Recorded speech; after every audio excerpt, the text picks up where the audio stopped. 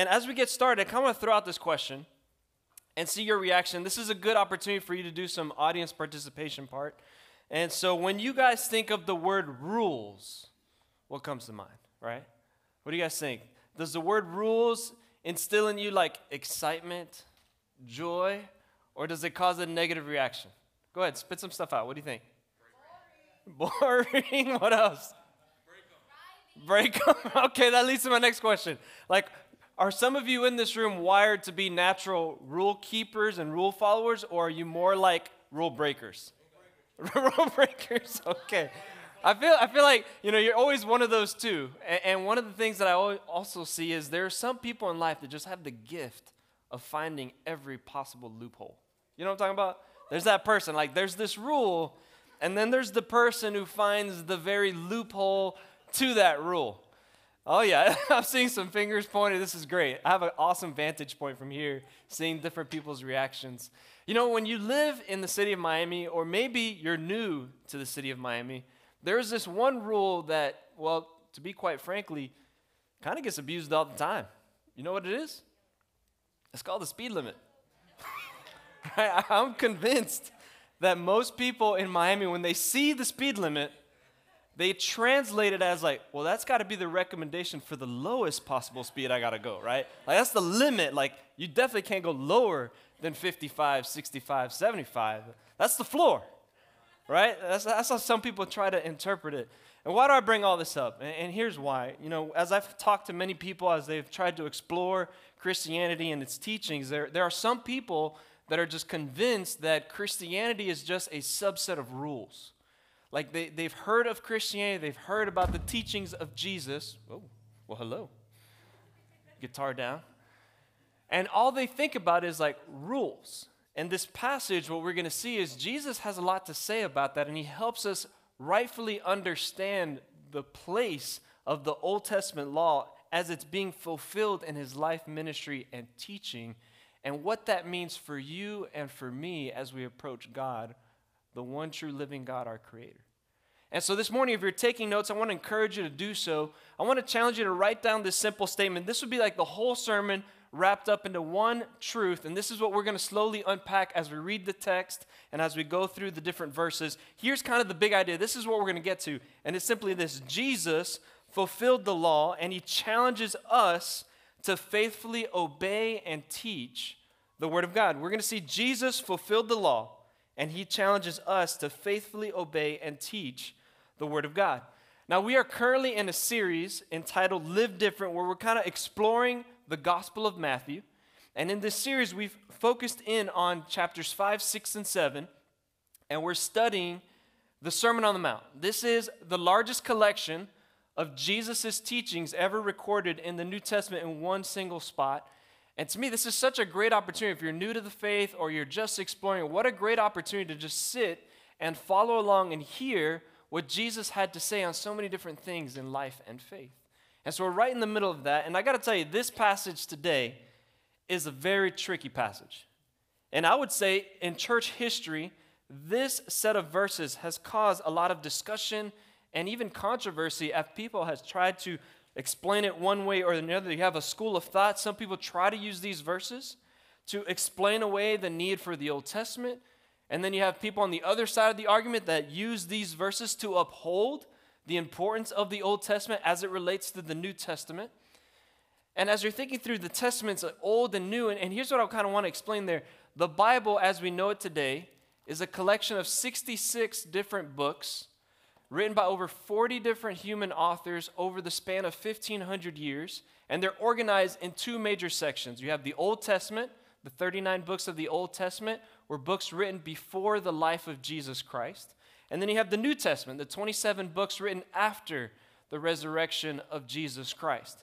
And so those are the two parts of the Bible brought together. The word testament just means covenant. So we have the Old Covenant as pointing to the Messiah, and then you have the New Covenant as fulfilled through Christ. That is, in essence, what we're going to try to understand today as it relates to us and Jesus' teaching. Let's go back through the verses and read them once again. Matthew 5:17 says this. Don't think that I came to abolish the law or the prophets. This is Jesus speaking. I did not come to abolish, but to fulfill. For truly I tell you, until heaven and earth pass away, not the smallest letter or one stroke of a letter will pass away from the law until all things are accomplished. Look at verse 19. Therefore, whoever breaks one of the least of these commands and teaches others to do the same will be called least in the kingdom of heaven. But whoever does and teaches these commands will be called great in the kingdom of heaven. For I tell you, unless your righteousness surpasses that of the scribes and Pharisees, you will never get into the kingdom of heaven. Now, this passage is of vital importance in the Sermon on the Mount, because it's going to set the tone and the context for the next 6 sections of Jesus explaining certain teachings. And it's really going to do, what it's really going to do is put Jesus' authority on display to all those who've gathered to hear Jesus teach. So much so that if you were to fast forward to the end of the Sermon on the Mount and you read the people's reaction, everyone stood there in awe at the authority by which Jesus was doing his teaching. It caused everyone to stop and ask themselves, who is this person that he can speak with such authority about God's word? And what he's going to do over the next 6 sections, this passage is validating why he's able to do this. And what he does is he's going to use a certain phrase, and in the weeks to follow as we dive into these passages, you'll see Jesus introduce this phrase. You've heard it said, then he fills in the blank, but I'm going to tell you. And what he's in essence going to do over the next few weeks as we study this is, hey, you've heard it passed down through tradition that this is what the Word of God was teaching, but I'm going to correct your misunderstanding and tell you that it's actually this. Jesus is going to elevate some of the commands that they had grown up to hearing and show them that it was meant to be applied in such a deeper sense. Like a couple examples, he says, you've heard it said you should not murder. And they had the 10 commandments. They knew thou shalt not kill. And they would live by that. But then he goes on and he adds to that and he explains. But really what I'm trying to get to is that if you're harboring hatred in your heart towards someone else, in essence, you're murdering that person in your heart. And he takes this truth that they had heard and were familiar with, but he goes beyond the exterior physical and he goes straight to a matter of the heart. He even goes, another example is he goes into adultery. You've heard said you should not commit adultery, but I say that even if you lust after someone else, you're committing adultery with that person in your heart. Right? So Jesus is going to come and say, hey, I'm coming to fulfill, to bring to fruition, to bring to a final explanation the law to help you understand what it is that God demands of us. And so let's look at the first truth. We're going to look at 3 truths to help us understand this passage. The first is this: Jesus fulfills the law. And right there in the verse 17 where he talks about the law and the prophets, that's an expression that Jesus would use to talk about the Old Testament in its entirety. The law being the Torah, the first 5 books, and every other book that was written by the prophets. When the Jews would speak about that term, it was a way of them bookending and talking about the Old Testament in its entirety. And so he's saying, I came not to destroy. He's like, I didn't come to abolish the Old Testament. I came to fulfill it. And I got to be honest with you, we're going to see this as we continue to study the Gospel of Matthew, that Jesus oftentimes is accused by the religious elite, the religious leaders of his day, as trying to come in and teach and preach a new religion. But he wasn't preaching and teaching a new religion. He was helping bring the right interpretation of the Old Testament to his listeners, to his followers. The purpose of Jesus' coming was not to destroy the law, but to fulfill it.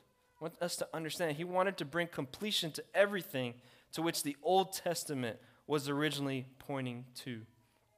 Now, we got to be honest with ourselves, right? If you've spent time in the church, if you have spent time exploring the New Testament, this is a tricky passage because in some ways, at first glance, it's easy to think, well, you know, in some ways, Jesus did kind of bring an end to some of the demands of the Old Testament. I mean, as New Testament believers, we're no longer under the food laws described in the Old Testament.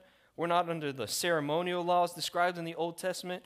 We're no longer under the sacrificial system described in the Old Testament. And so it begs the question, what was Jesus getting at? Like, what was Jesus trying to accomplish with such a controversial saying? And I think the secret is for us to understand the word fulfill. Like, what does that word mean?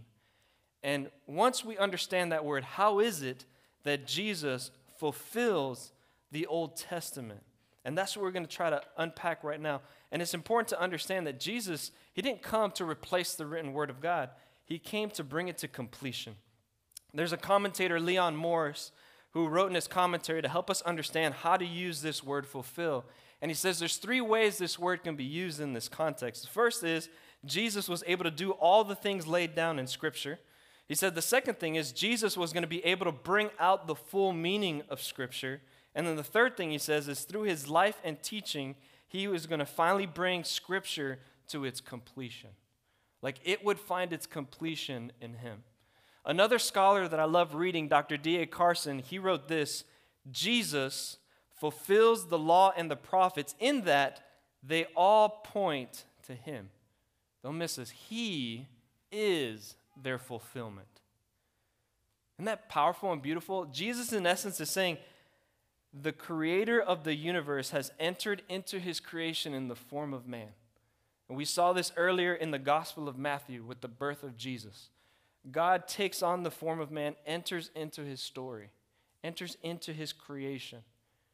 And he now is standing before all these people and he's saying, I have finally come in person to bring all the Old Testament to its completion and fulfillment in me and my life and my ministry and eventually my sacrificial death. What a powerful statement to wrestle with.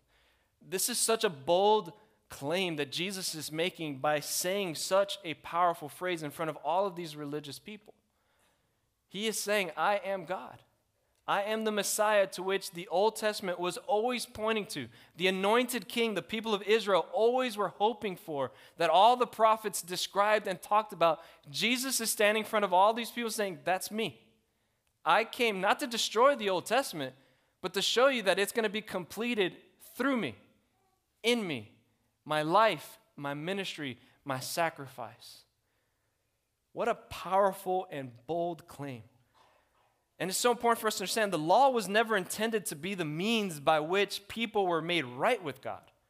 Instead, the law served the purpose of pointing people to Jesus, the Messiah. So let's look at some examples of how Jesus, through his life, through his ministry, fulfilled and brought to completion, filled to the full, the Old Testament. One is Jesus fulfilled all the messianic prophecies of the Old Testament. There are over 300 different prophecies in the Old Testament pointing to a future Messiah. I'm not great at math, and I don't claim to be, but can you just for a moment think about probabilities?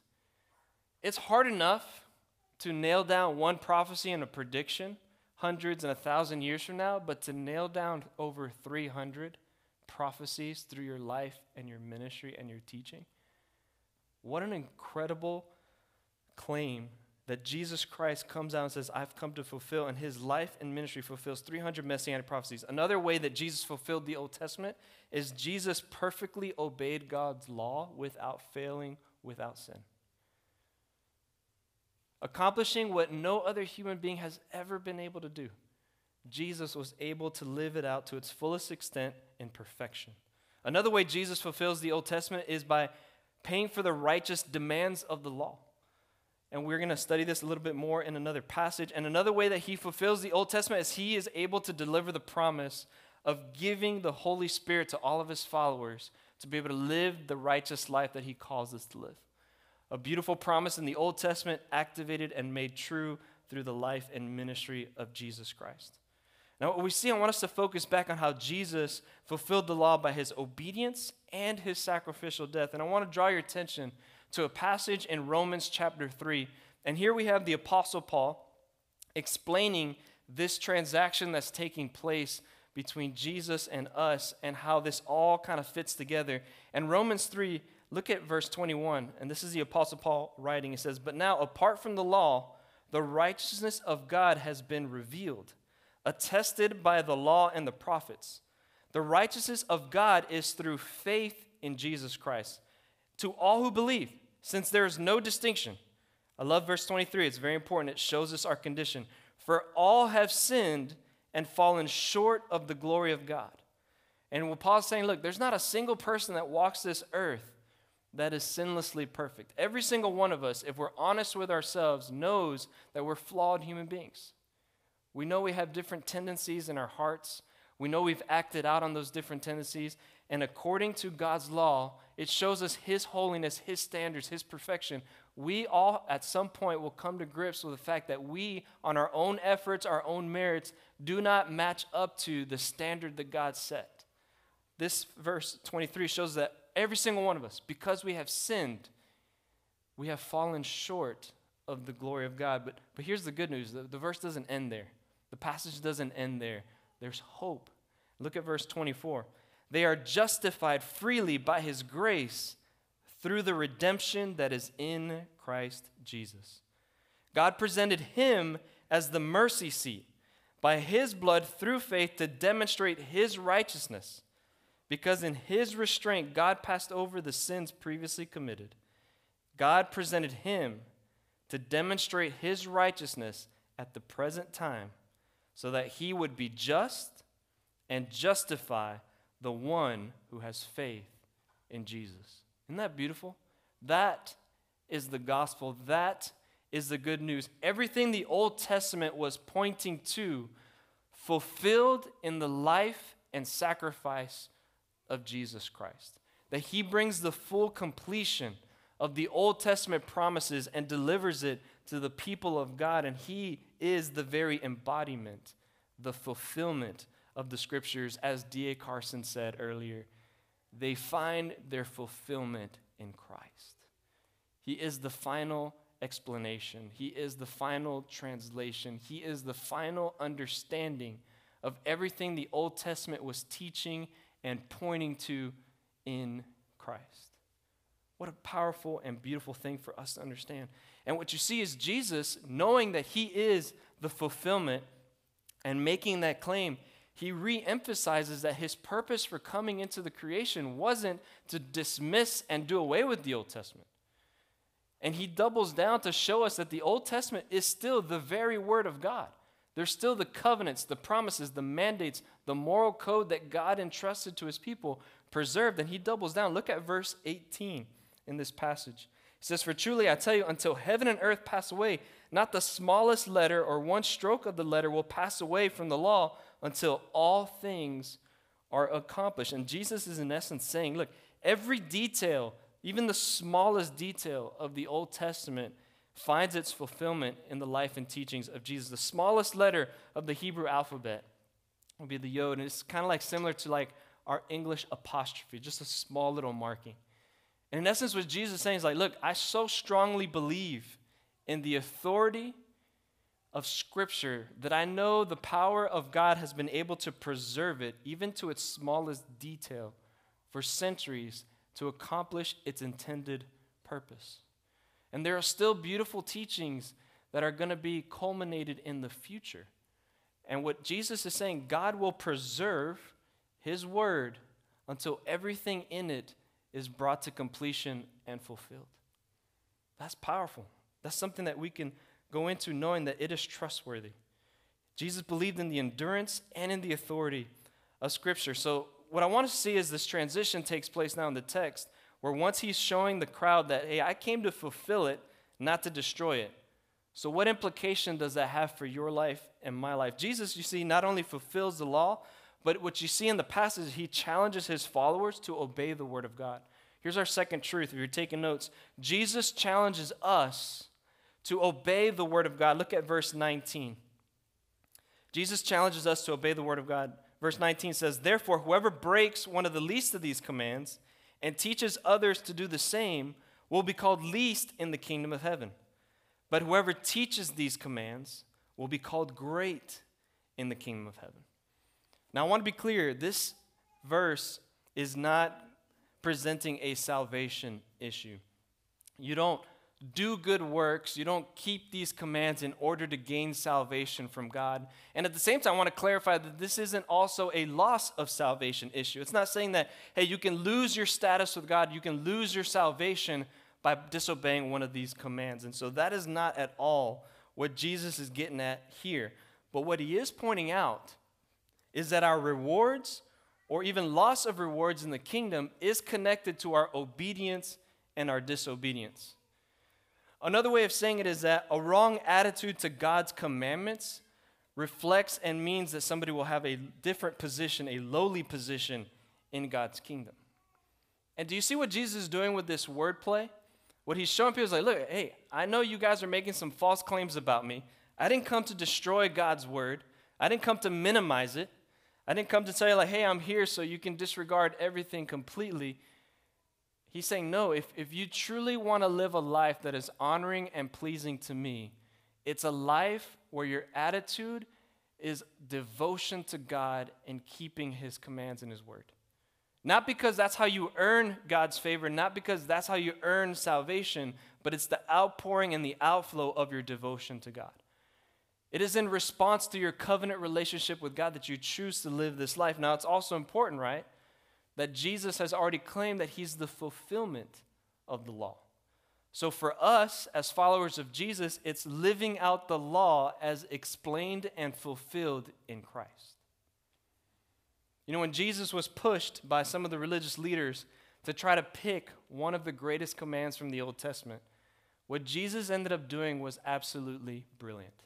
Jesus took the entirety of the Old Testament law and he summed it up into 2 commands. And then he goes on to say, if you live these 2 commands, you will in essence obey the entirety of the Old Testament heart of the law.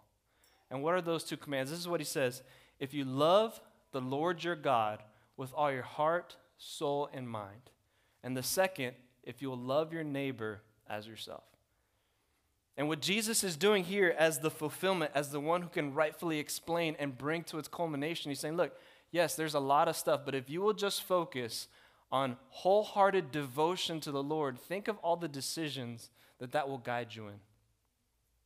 As you think through how to interact with the people that God has placed you around, if you choose to love someone else as yourself, think about how you would treat that person.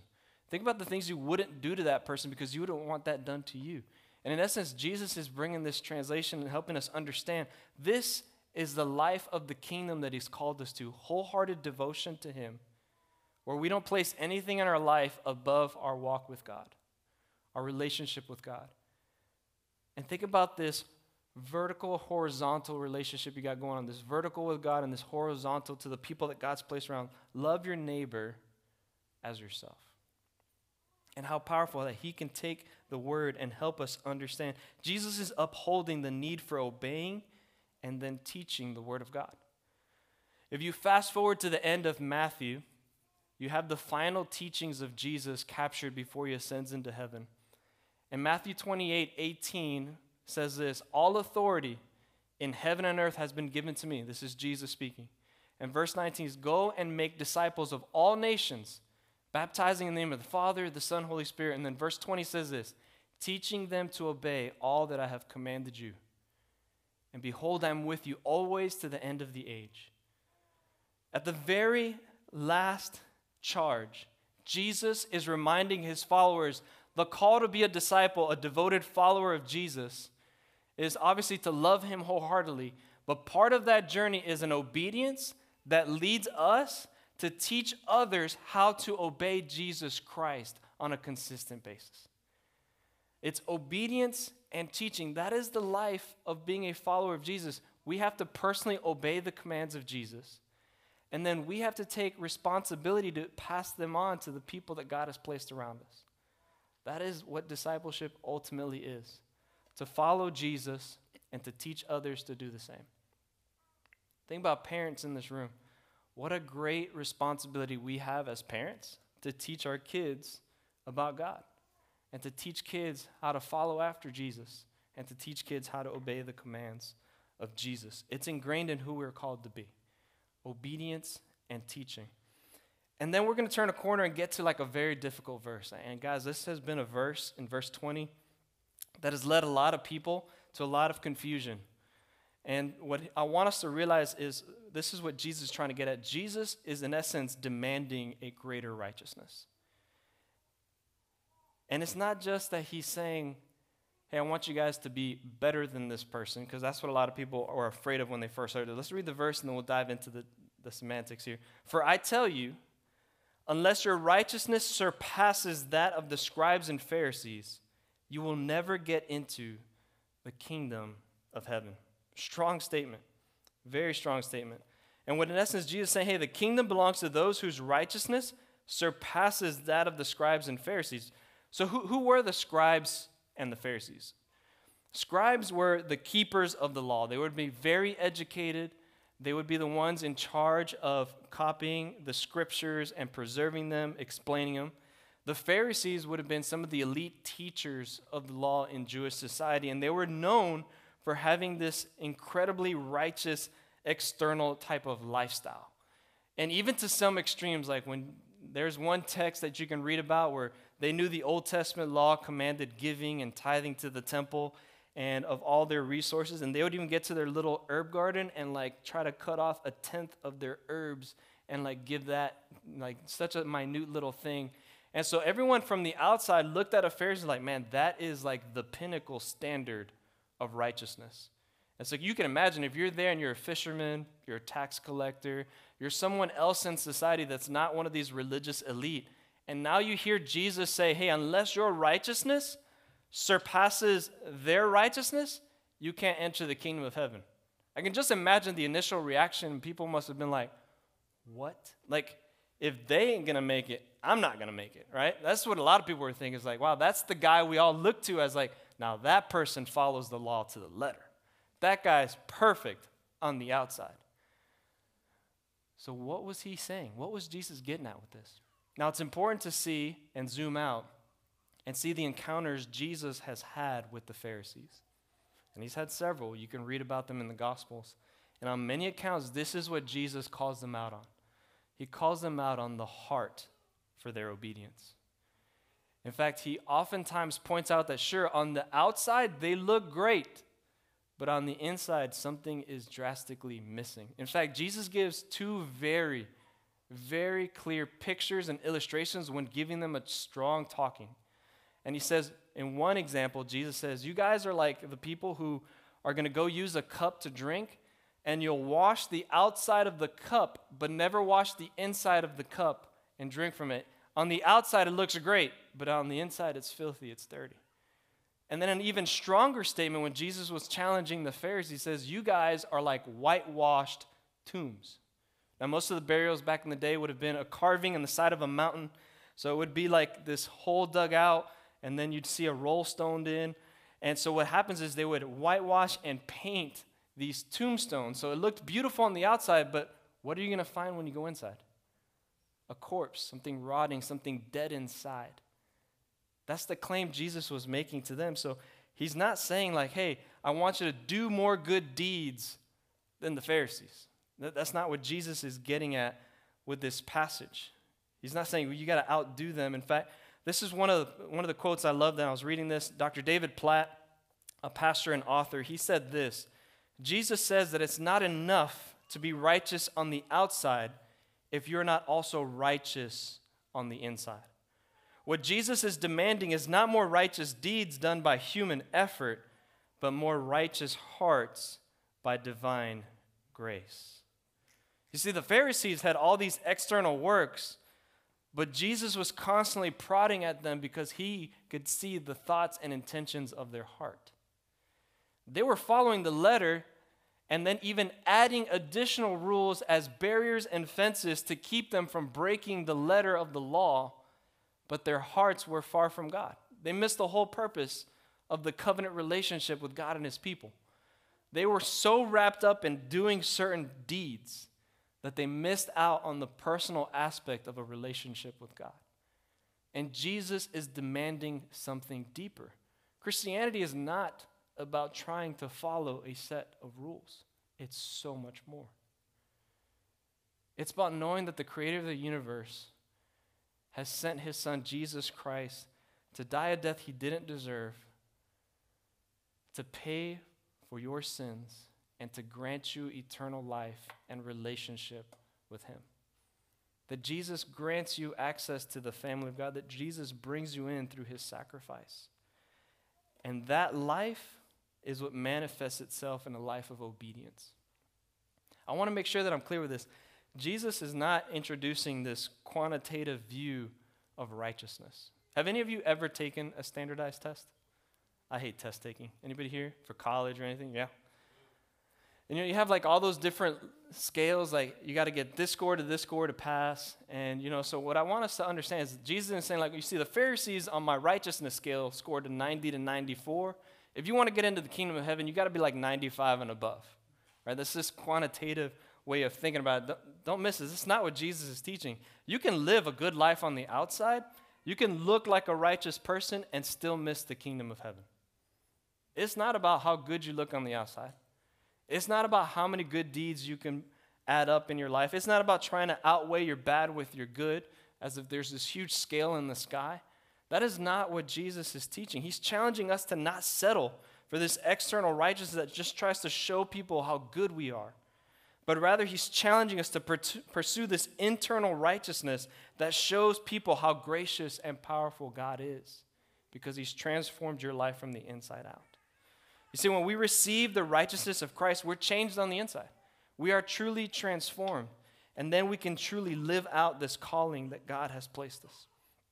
As we mentioned earlier, that the Sermon on the Mount, as you first read it, there's a temptation that can come up. In many ways, you can read the Sermon on the Mount, and you're tempted to think that you have to gain the approval of God by trying to live out all of these certain characteristics and laws. But it's always important for us to get the order right. That Jesus first invites you into the kingdom, Jesus first invites you into the family, and then he teaches you, and then he empowers you to live this kingdom lifestyle. He first rescues you from your sin, gives you a new identity and a new life, and then challenges you to live this life of obedience. It's not for gaining God's approval, it's from having God's approval. Because you've been restored, because you've been brought in, now you've been challenged to live this kind of life as a way of bringing honor and glory to God, not as a way of trying to earn God's favor. That's a huge shift that happens here in the passage of Scripture. You see, the Sermon on the Mount describes the way in which men and women are freed to live when we finally commit ourselves to the authority and kingship of Jesus. And so I want to wrap up as we think through a few things that we can draw from this passage. What can we pull away from this text? The first thing that I would want to challenge you is to remember that Christ is the fulfillment of all Scripture, that it all points to him, that he is the final fulfillment, the culmination, the completion of the Scripture. Another thing I want to draw our attention to is reminding us of the value of the Word of God. Jesus doesn't, in essence, remove it and dismiss it. He elevated it, and he highlighted its importance, and he showed us how it all points to him, how in him it finds its fulfillment. That should give us an encouragement to believe in the perseverance and authority of the Scripture. And I also want to challenge you to think about the eternal rewards mentioned in this passage. That if this is true, that Jesus Christ is saying, this is what I have come to do, and this is what I'm calling you to do, then being honest with ourselves and asking ourselves, am I living the kind of life that honors the Lord in the way that I'm living out his teachings and his commands through my obedience? And am I helping to pass this on to someone else? If I believe this to be true, and this is the gospel, this is the good news, and this is the life that God has called me to live, am I living it? And then am I teaching it and passing it on? That's the charge that Jesus would give to us.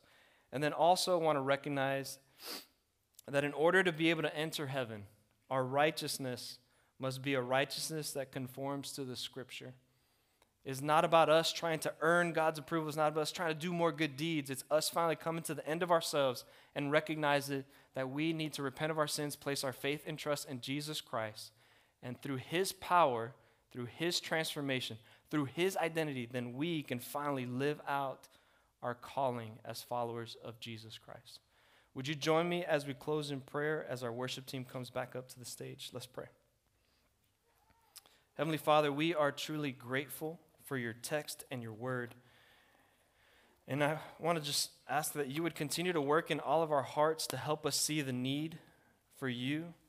Help us recognize that we on our own merit and strength cannot earn your favor, but that you give it to us graciously and freely. That you invite us into your family through Jesus Christ, and that you empower us with your Spirit to live the life that you call us to live.